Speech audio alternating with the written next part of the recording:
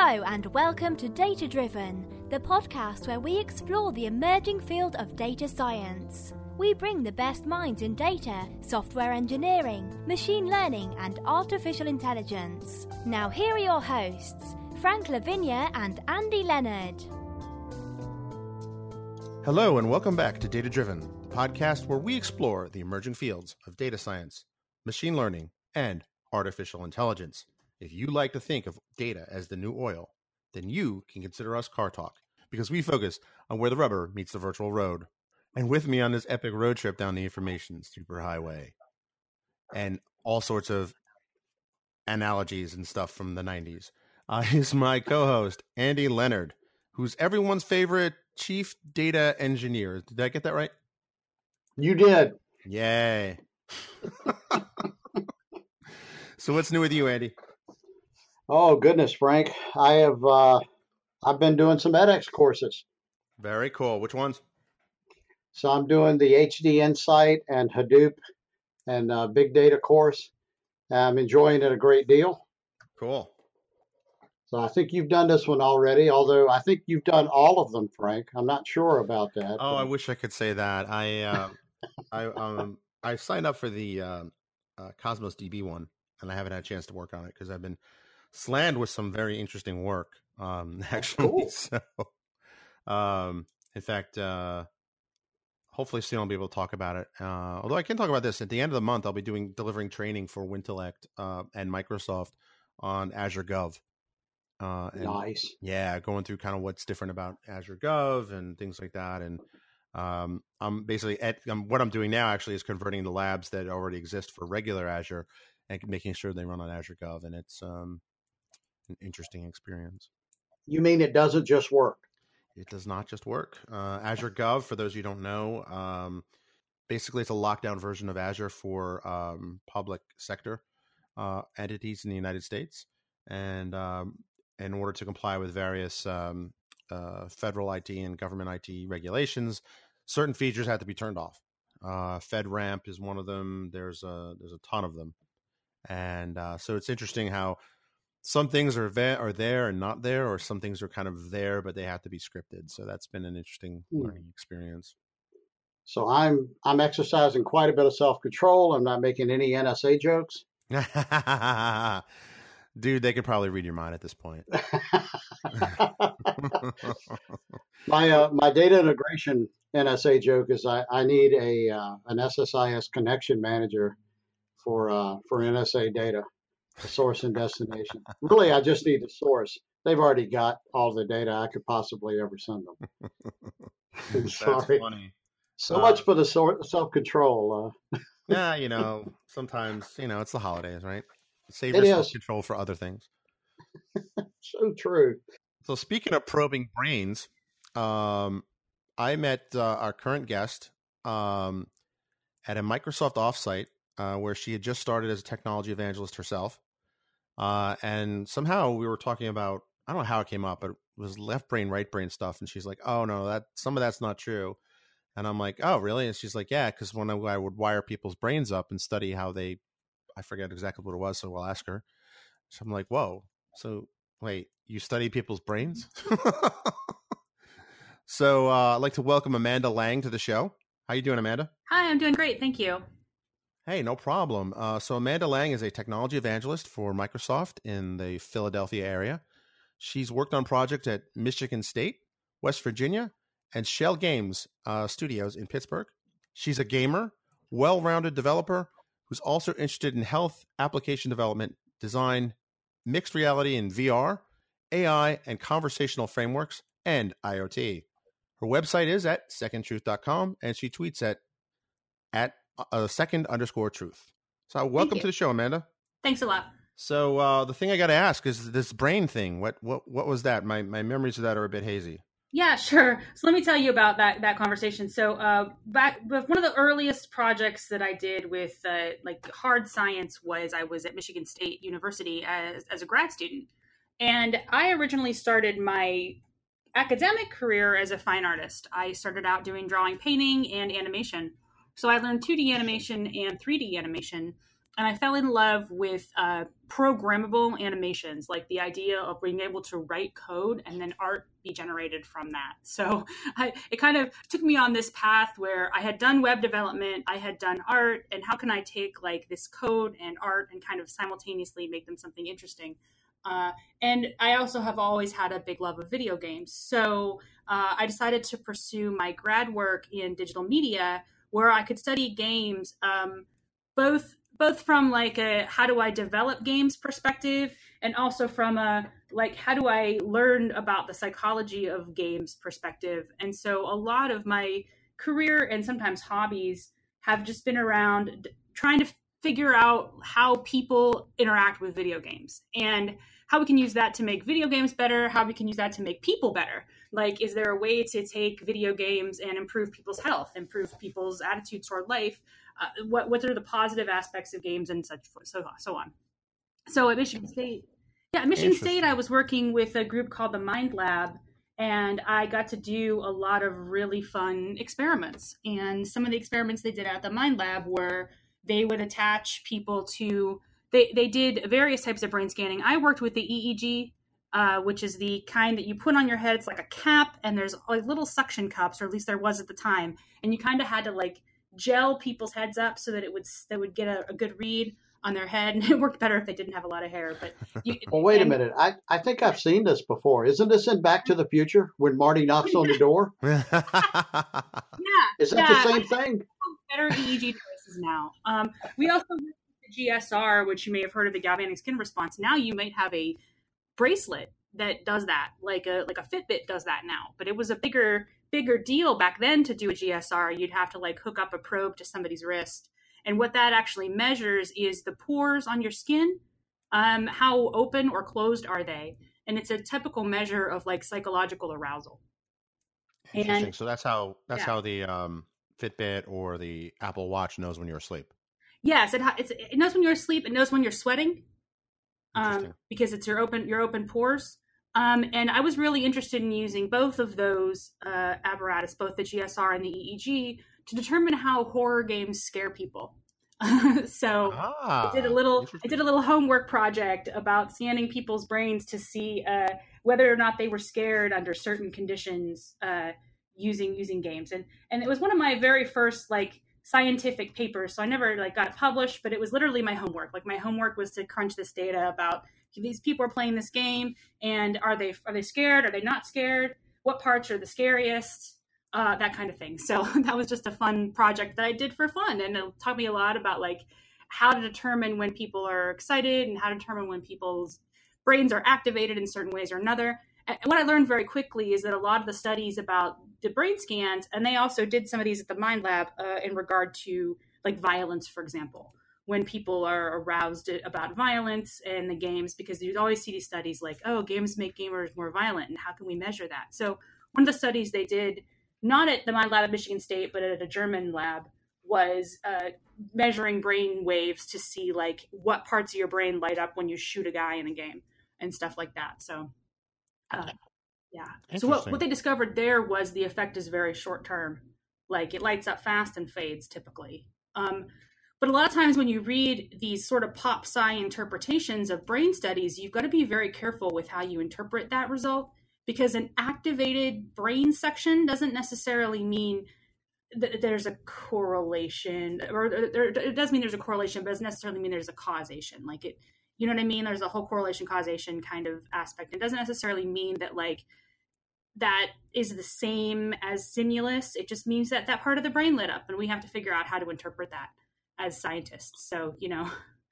So it sounds like you were doing data science before it was called data science. A little bit. I mean, you get a lot of data from an EEG scan, and you got to just look at when the numbers go up, when the numbers go down. And what they were measuring things are like alpha brain waves, beta brain waves. And I don't want to tell you the difference now because it's been so long since I did it, but there's different brain waves that mean different things. So, you know, you might have a brain wave that means you're sleeping, and you may have a brain wave that means you're aroused.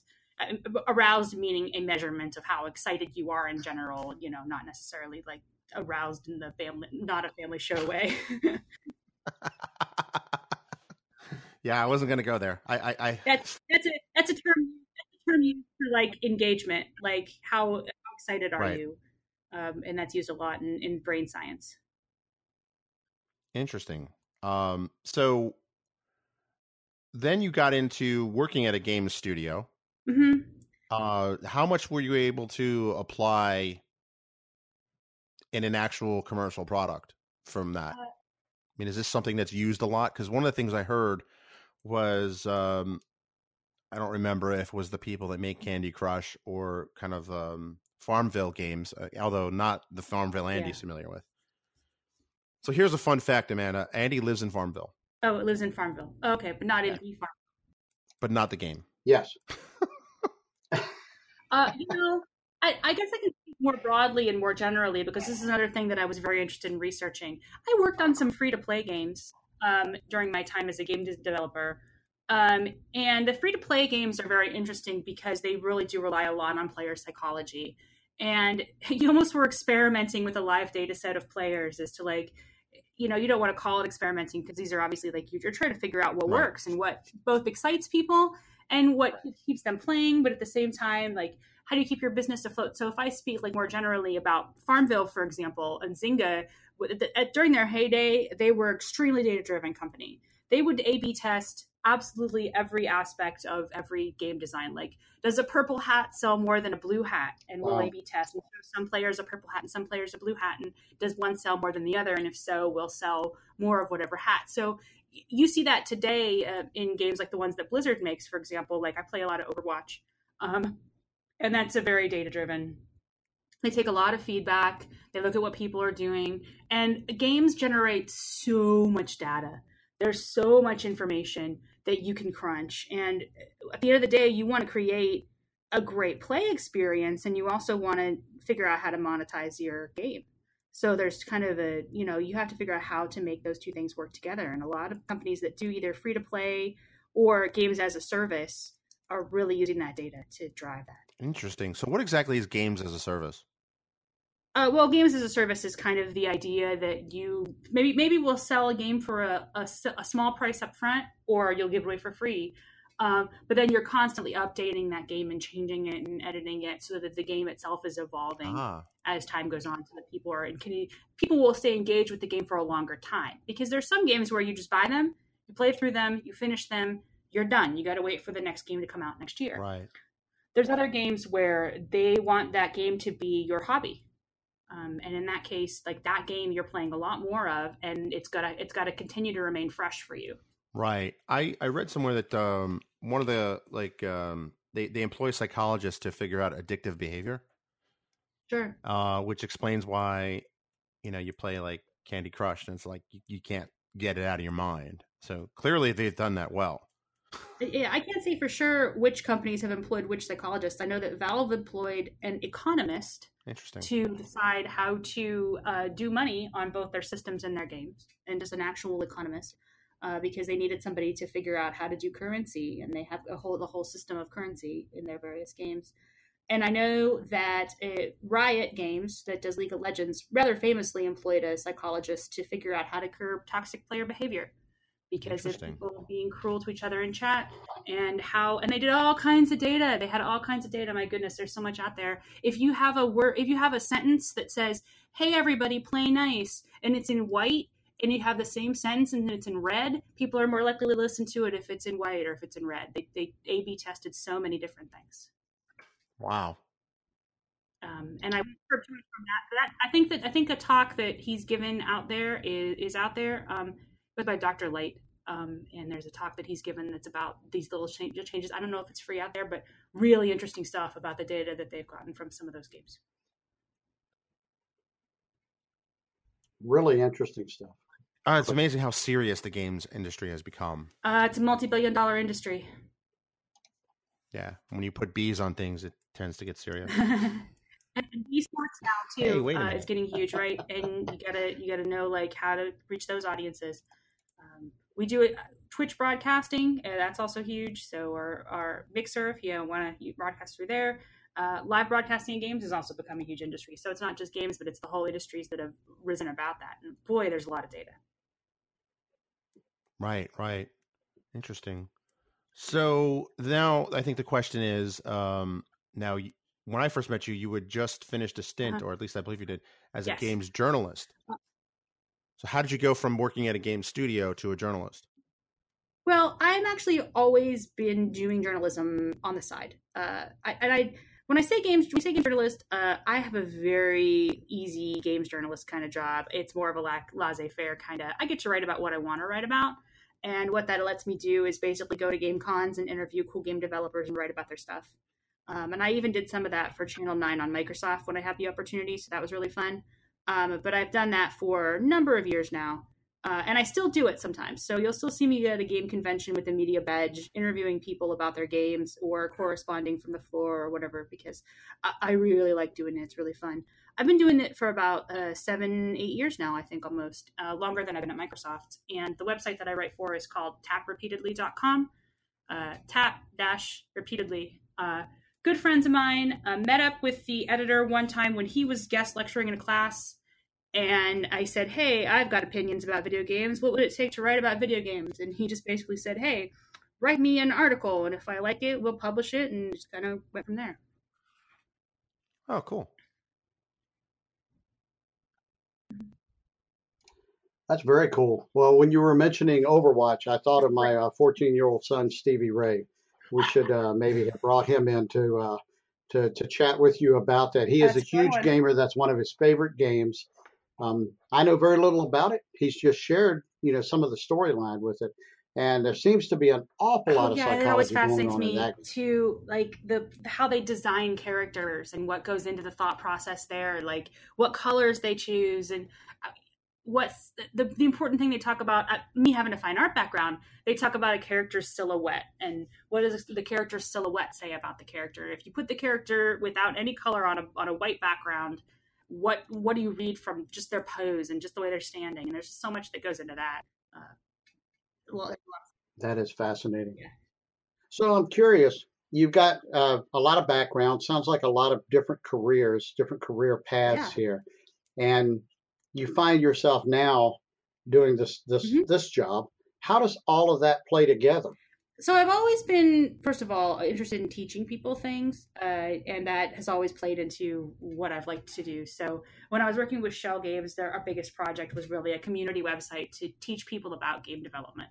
And that was a short-lived project, but it was one that I felt really good about. I felt that it was a cool thing to do because I really want to teach people how to develop stuff. That's kind of always been my passion. And teaching anybody, because to me, you don't necessarily have to be a quote-unquote computer scientist to do computer science. I wasn't a scientist until I was, and I wasn't a data scientist until I was, and I wasn't an engineer until I was. So, we don't want to have, I want to help people not have imposter syndrome about these things that look really difficult.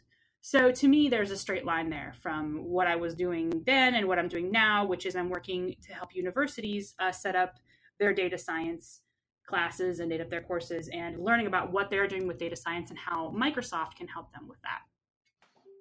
Interesting. So that's actually one of the things that when I saw you were doing, I was like, oh, we have to have you on the show because you were doing a data science boot camp, I think at Stanford.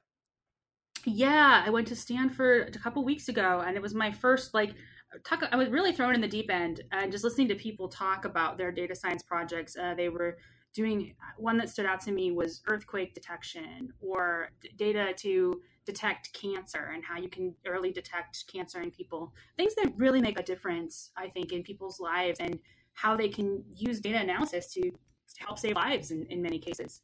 That was just really interesting stuff. And I got to listen to them give some of those lectures, talking not just about how data can help people in ways like cancer, but also there were some lectures about the ethics of data collection. Like, what does it mean to have to collect data? How do can we keep people's privacy? These are all things I've had a lot of questions about, especially since I was doing Internet of Things and realizing that sometimes these can be intrusive. So we want all this information, but at the same time, how do we make sure this information is safe and in the right hands? Really fascinating stuff to listen to. And then from there, we went over to Berkeley, and we were talking about how to set up the practical side of things and what the students were actually learning in classes. And I found out about their class Data 8, where all the resources are available online. So if anybody's a beginner like I was, data8.org, just with the number 8, all Berkeley's material is open source. Oh, really? I didn't know that. That's interesting. Were we talking raw data sets or actual courseware? It's coursework. Oh, wow. Yeah, it's their textbook and their assignments. So Very what nice. you can do is set up a Jupyter Hub with Python, and you basically deploy some of these assignments to it. Interesting thing here is that when you think about privacy and protections and things like that, I mean, I would imagine that's a big problem for the game industry. Yeah, it isn't. It is, and sometimes it isn't, because I think a lot of times voluntarily that your actual activity is being tracked. When you submit data to a game, it's obvious that it's going to be on a server. Now, how long it's stored, that varies, I think, from game to game. Sometimes they don't store the data. Other times they'll take it and make things like heat maps. Like, how often do players die on this map, and in what locations, and how can that help us make better maps in the future for our shooter? That's all data that's stored. So I think that there can be the biggest concerns, I think, are privacy for like minors, and are they consented to have stuff tracked. But games don't typically ask you for a lot of personal information when you're playing. Most of that's kind of voluntary. Oh, okay. So it's not like they're munging the data with like credit card information or something like that. Yeah, I was about to say, like, any free-to-play game where they store credit card information, that's a different story, right? Okay. You want that information is kept safe and secure. Whether if there's a payment process involved, yeah, that's definitely an issue. Yeah, especially you want to keep your kids busy. You don't want to drop money on a game. You as a parent, I hate to admit, but I have used the iPad to buy me some time and some silence. Sometimes I have a blind spot to that because I am an adult gamer and I don't necessarily always think about the needs of privacy of children. But I know that is really important for parents, especially to make sure that kids don't click on the wrong thing and accidentally spend $1,000 on Smurf berries or whatever happens over the course. So that is a real possibility. Yeah. Absolutely. Well, what's your advice for people that are interested in getting started in data science? You made some very interesting statements earlier about how you weren't a data scientist until you became one. If someone's out there listening to this and they're thinking, I want to be a data scientist, what can that listener do? I think this Data 8 worksheet is so great. It starts from the very beginning, assuming nothing. And that was really what I needed. Like, oh man, if you have no idea, this has computational inference, the foundations of data science. And you can start reading and learn, like, what even is data science and why would I care? Another thing that I would suggest is to think about what kind of data sets are interesting to you. Like, sometimes just staring at raw numbers is super boring. And sometimes the sample, like, you can take a machine learning sample and run it and look at it and be like, yeah, but I don't care. Like, maybe I personally don't care about like how you calculate a car price or something like that. Like, okay, that's not really what my hobby is. I'm not much of a car person. But I really care about how you calculate a virtual car price. I don't know why, but just all of a sudden, wow, now I'm interested. Like, how do people are spending money on imaginary spaceships? Why? How? Oh, interesting. Like, so, for some reason, that just lights me up more. So then all of a sudden I'm hooked and I want to know more. So think about what problem, I guess, that would be fascinating to you to look at. And I really can't recommend the Berkeley resources enough, just because that was kind of how I got started understanding some of these very ground level processes.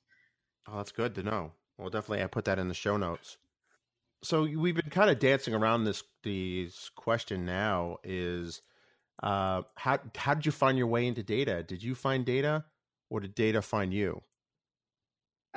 Well, when I look back at a lot of the things I've done in my career, I think there's always been an aspect of data in a lot of the things that I've done, but maybe I just didn't call it that. I mean, like you said, like, I was crunching information from EEG and I didn't really think of myself as a data scientist or even a scientist. I was just somebody who was really interested in horror games and I wanted to know how they worked from a psychological perspective.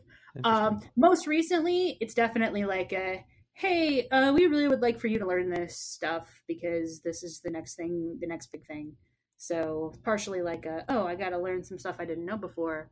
The funny thing is that a lot of this has been through almost learning it kind of backwards, because I never really had to take a stats class when I was in art school.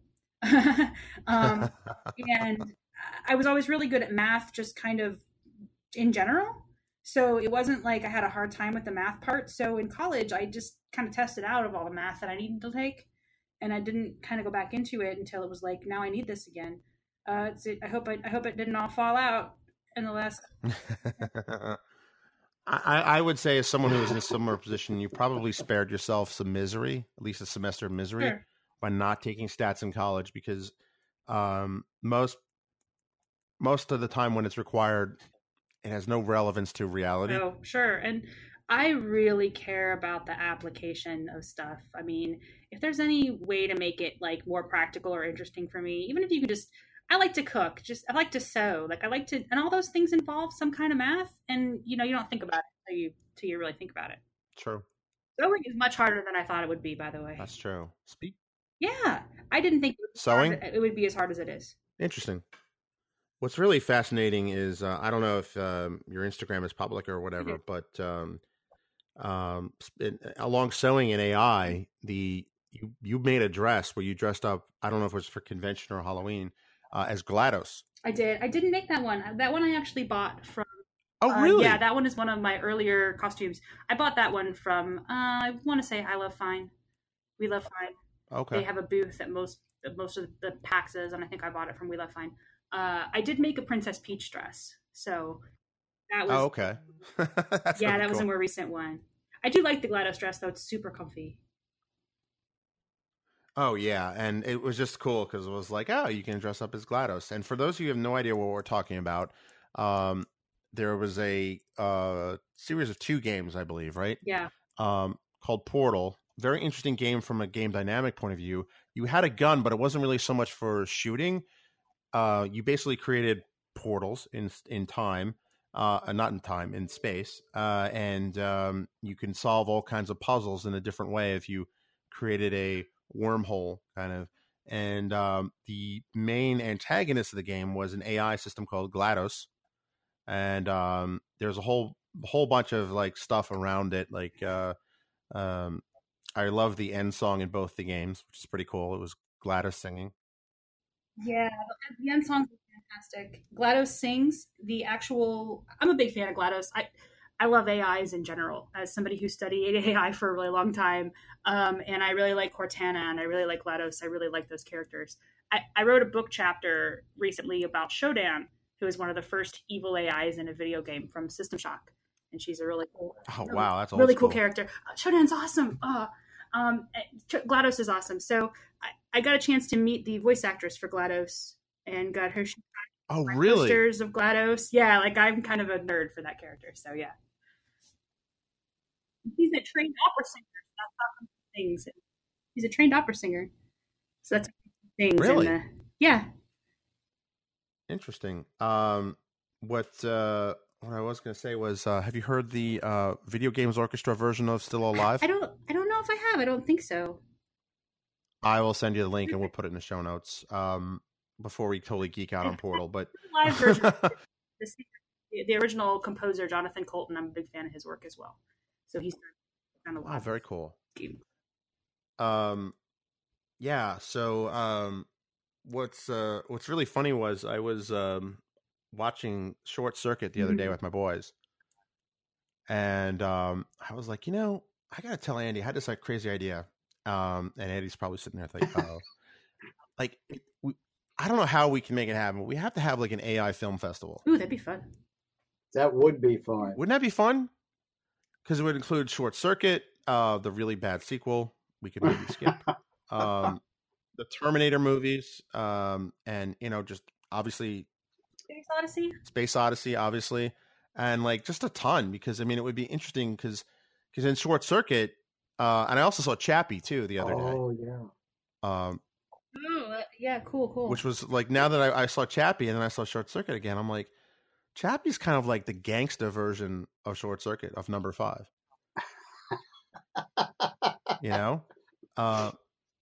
That's accurate. The new Blade Runner has AI stuff in it too. I don't want to spoiler it, but there's some interesting stuff in that. The new Blade Runner movie. Oh, I can imagine. Yeah, I haven't seen it, so please don't spoil it. But but I mean, I think there's an interesting. I don't know. It's just interesting how AI has existed in our culture for so long, and it's interesting you say that you were probably you were kind of dancing around and working with game AI for quite some time. Now you're actually in the middle of like, oh, I could actually create my own Cortana. Yeah, Cortana I just love her. I like the use of it like practically, but I also just love that it's Cortana. It kind of just makes me geek out a little bit. Yeah, for sure. It also makes me set up meetings and do all kinds of things. So. Cool. So what is your favorite part of your current gig? My favorite part of my current gig is, well, let me think about that for a second. I think probably what I like is that I'm always getting the opportunity to touch brand new technology, kind of even sometimes before it's cooked. So I really get the cutting edge stuff, and I like the pace of that. Like I like to try out new things. I like to learn new skills. I like when I can apply my own skills in surprising ways. And I think kind of being first in line for some of this stuff is what's really exciting about that. Cool. And that's sometimes when you get cut on the cutting edge. Mm-hmm. Sure, you learn the best lessons of all. So that's interesting. Well, I'm working with like containers deployments now, and all this technology is super new. This is stuff that maybe in some cases have only existed for a couple of weeks. And it's sort of like, I never thought I'd be doing this, but here I am. That's really cool. We have a series of Complete This Sentence. There's one, when I'm not working, I enjoy blank. Well, I've talked about this a lot, but I enjoy costuming. I enjoy going to the gym. I did bench pressing today.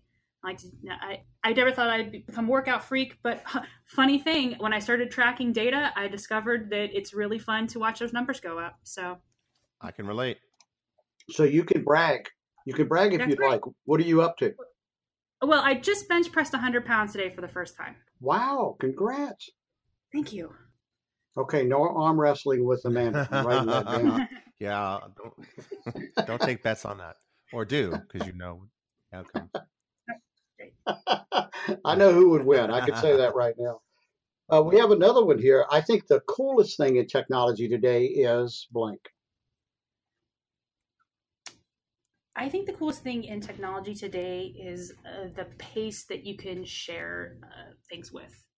In particular, the idea that you can sort of live broadcast even your coding and immediately get feedback on that is very cool. Communities that people have built up around technology are all over the world now. And being able to instantly talk to people throughout the world and see what they're working on or what you're working on, it can be intimidating because people are so amazing and so incredible, but it also is great because you can get inspired. That's true. I mean, we live in an age where you can learn anything anywhere as long as you have an internet connection. Right. I mean, I wouldn't be able to just download a textbook at random and then quickly send my friend a link to that textbook and say, hey, check this out. If we didn't have all the connectivity that we have today. So here's another Complete the Sentence. I look forward to the day when I can use technology to blank. I look forward to the day when I can use technology to make travel even easier than it is, because a lot of what I do involves going to different places. Yeah. And I would love to have that more automated. I think technology has helped me out in a lot of ways there, because with being able to take podcasts on the go and books on the go and anything that I can kind of do on the go. But I'm really looking forward to self-driving cars. Yeah, you and me both. Yeah, because I don't love city driving. So that's an innovation that I can't wait for. That comes up a lot, doesn't it, Andy?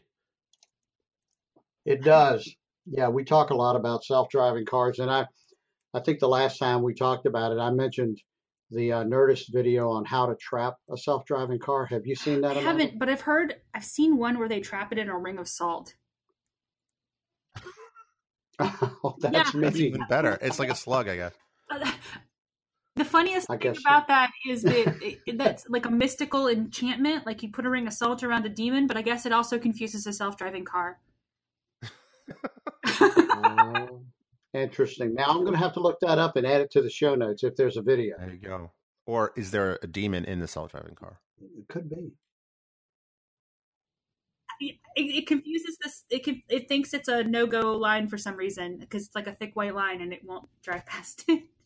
That's exactly what the Nerdist did. Yeah. So the rules are, if Uh-huh. there's a dash line on your side, you can cross. Right. If there's a solid line on your side, you cannot. So what they did is they just painted a big white solid line, and then on the outside of that, a dash line. Right. And then they had the car drive into the circle, which it could do. There was a dash line on the outside, but then it's trapped. Oh goodness. That's probably the same thing they did with the salt. Yeah, they just made that pattern with the salt. Yep. There's no graffiti involved, so Yeah. that would save you a little bit of jail time potentially. It's also just really Yeah. funny because of the whole like mystical idea of a ring of salt. I I like that. I'd not considered that dynamic. That's pretty cool. I play a lot of Dungeons and Dragons, so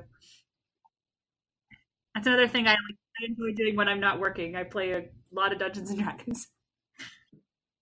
So I'm going to skip just a little bit here, Frank. Forgive me. But I finished listening to, I believe it may be the first non-technical audiobook I listened to, again, on the advice of my 14-year-old Stevie Ray. It's called Ready Player One. Have you heard of that book? I have read the book. I have not. I've heard it's better in audio form. I think it's Will Wheaton that narrates it. He does. He does a great job. There are things I like and things I don't like about Ready Player One. I don't know how much down the rabbit hole I should go. Yeah. Well, they're making a movie. They are, and I'm curious to see how it will come out in movie form. I think some of the things they do with it won't be the same because of licensing or whatever reasons. Right.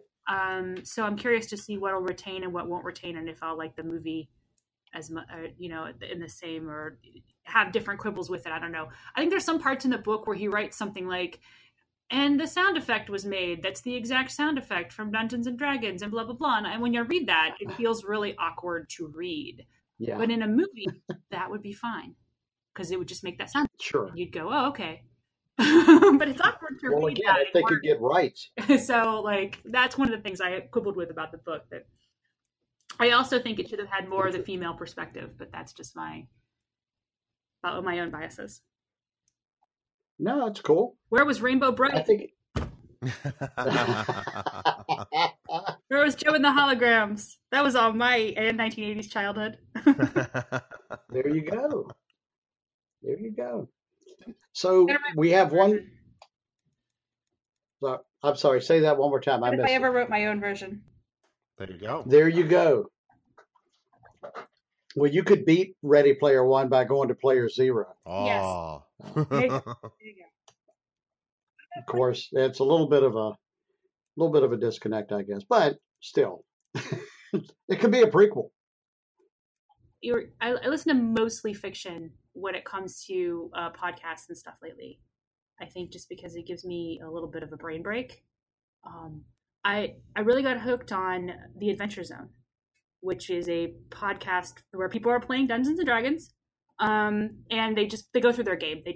They play Dungeons and Dragons. It's a radio play. It's the three brothers are the McElroy brothers. They're comedians. They do a lot of content on the internet, and the podcast is fairly famous. I see people dressed up as the characters at conventions sometimes. Oh wow! It's the three brothers and their dad, and they're funny. They're a hoot. That has been going on for a few years, and I got caught up listening to that. So I'm almost caught up to the current episode because I was going through the backlogs, and I just download 4 or 5 of them and listen to them when I'm on a flight or something. And I'm trying to listen to more podcasts about D&D. There's a couple out there that are just how to write a better game for your Dungeons and Dragons players, and GM tips and stuff like that. They're YouTube videos, but I'll just put them on repeat and listen to them in my background. And that's the stuff done by Geek and Sundry as well. So that's the kind of stuff that I listen to for funsies. Stuff about games. Cool. So do you have an audiobook you recommend? The last audiobook I downloaded, I swear, was just all the old Dragonlance books from D&D. From when I was a kid. I used to read those books religiously, and I was like, well, I really want to read them again, but I don't have time to sit down and read. So what if I grab the Dungeons and Dragons books and listen to them in the car? So so they made audiobooks out of those. The Dragonlance books, they have audiobooks for. Yeah. Interesting. And those are some old time favorites of mine. Cool. Are they on Audible? Yeah. Cool. Well, we have a special deal for our listeners. Audible is a sponsor. And if you go to thedatadrivenbook.com, they'll hook you up with one free audiobook. Oh, cool. Well, if you're like me and you like fantasy, then those are some of my favorites. So they are on Amazon. And I just downloaded. I basically bought the ebook, and they're like, "Hey, you can add Audible to this," and I was like, "Sure, why not?" So. Oh, that's pretty cool. I love how the Amazon does like the double deal of like, for $1 more or $2 more. Yeah, it was hard to resist because like I said, whenever I do have a commute, I like to have something to listen to. So those are my go-to. Some of the Neverwinter books are on those too. If you're more of a Forgotten Realms fan, some of the Forgotten Realms books are on there too. Cool. Very cool. So one other thing that we ask people is share something different about yourself, but we do remind folks it's a family podcast. Oh, okay. I'll tell you the one fun fact that I always tell people about me whenever they're curious is I also used to be really serious about singing music, and I love to go to karaoke bars and blast out whatever song. I get a little too excited about singing karaoke with the gang. I once tried out for American Idol, but I did not get picked. Oh, wow. Oh. Yeah, and that's a whole story. You don't even get to meet the celebrity judges first. They just kind of like quickly run you past some no-name judges, and if they don't, it seems like they just dismiss 90% of people offhand unless you're extremely good or extremely bad. That would explain a lot. Yeah. Well, if they're extremely bad, they'll push you through. When I went, there was a mime. They got picked. A singing mime.